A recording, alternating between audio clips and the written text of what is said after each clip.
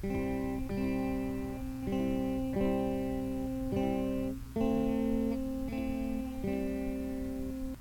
Rage by Douglas J. Ebach. In the town of Normal, Pennsylvania, there's a little church at the corner of Wilson and Elm. Last Sunday, Pastor Henry O'Donnell's wife Jennifer was out of town on business, which meant Henry was on his own for breakfast. Meals were important to Henry, but breakfast was perhaps the most important. If he didn't get breakfast, he became grouchy. And since Sunday mornings are the highest profile part of his work week, it was a bad idea for him to skip breakfast on those days. Jennifer usually made him eggs or pancakes on Sunday mornings, but Henry was not a cook, so he made himself a bowl of cereal. He didn't mind, he liked cereal. However, when he took his first bite this morning, he immediately spit it back out. He grabbed the milk carton and found the expiration date. It was 2 days past. "Who forgot to get milk?" Henry grumbled to himself. He rummaged through the cupboards. The easiest thing he could make was oatmeal, but Henry didn't particularly care for oatmeal. He did like fast food, though.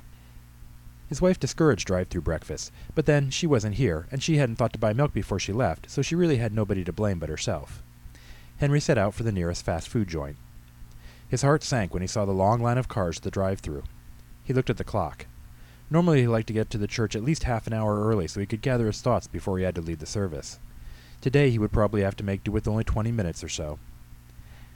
Now Henry had preached several times in the strange way that getting behind the wheel of an automobile turned otherwise polite, tolerant people into impatient, angry jerks. But just because he preached about it didn't mean he was immune to the phenomena. So when the guy in the car in front of him didn't notice as the line had moved forward because he was talking on his cell phone, Henry felt his blood pressure rising. He tapped his horn quickly a couple times.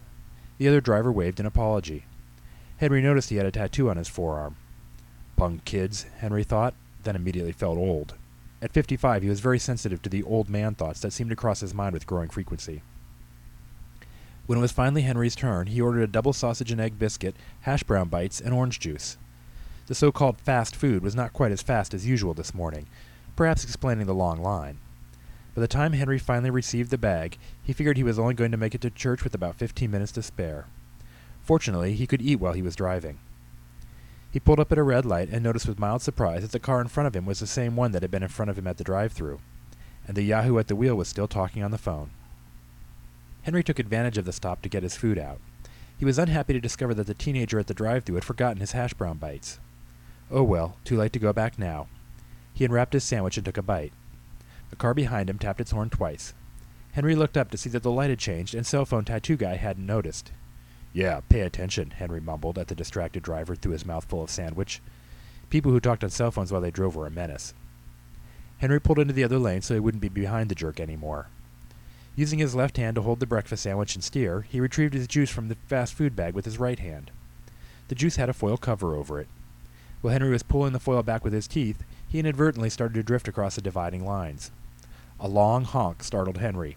He veered back into his own lane, but dropped his sandwich in the process. It bounced under his seat.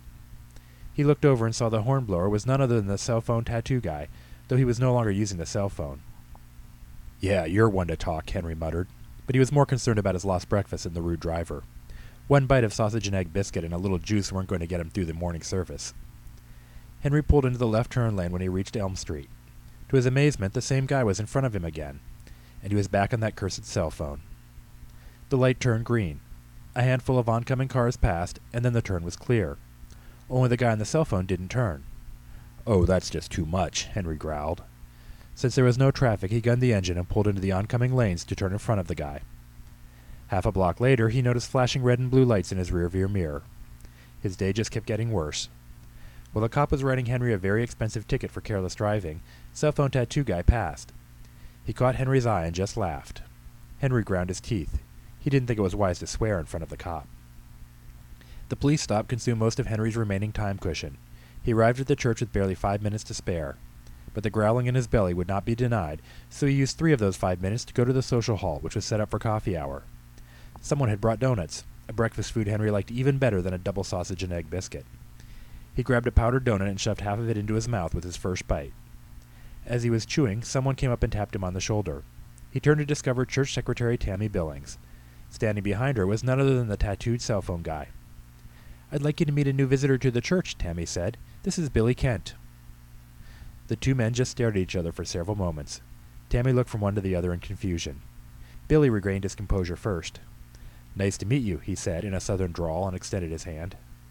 "Likewise," Henry replied, through his mouthful of doughnut. They shook hands, and Henry swallowed. "Well, I'd better get into the service," Henry said. With Henry's belly reasonably full, the service went off without a hitch. Billy soon became a regular member of the church, and the two of them never spoke of their encounter on the road that morning.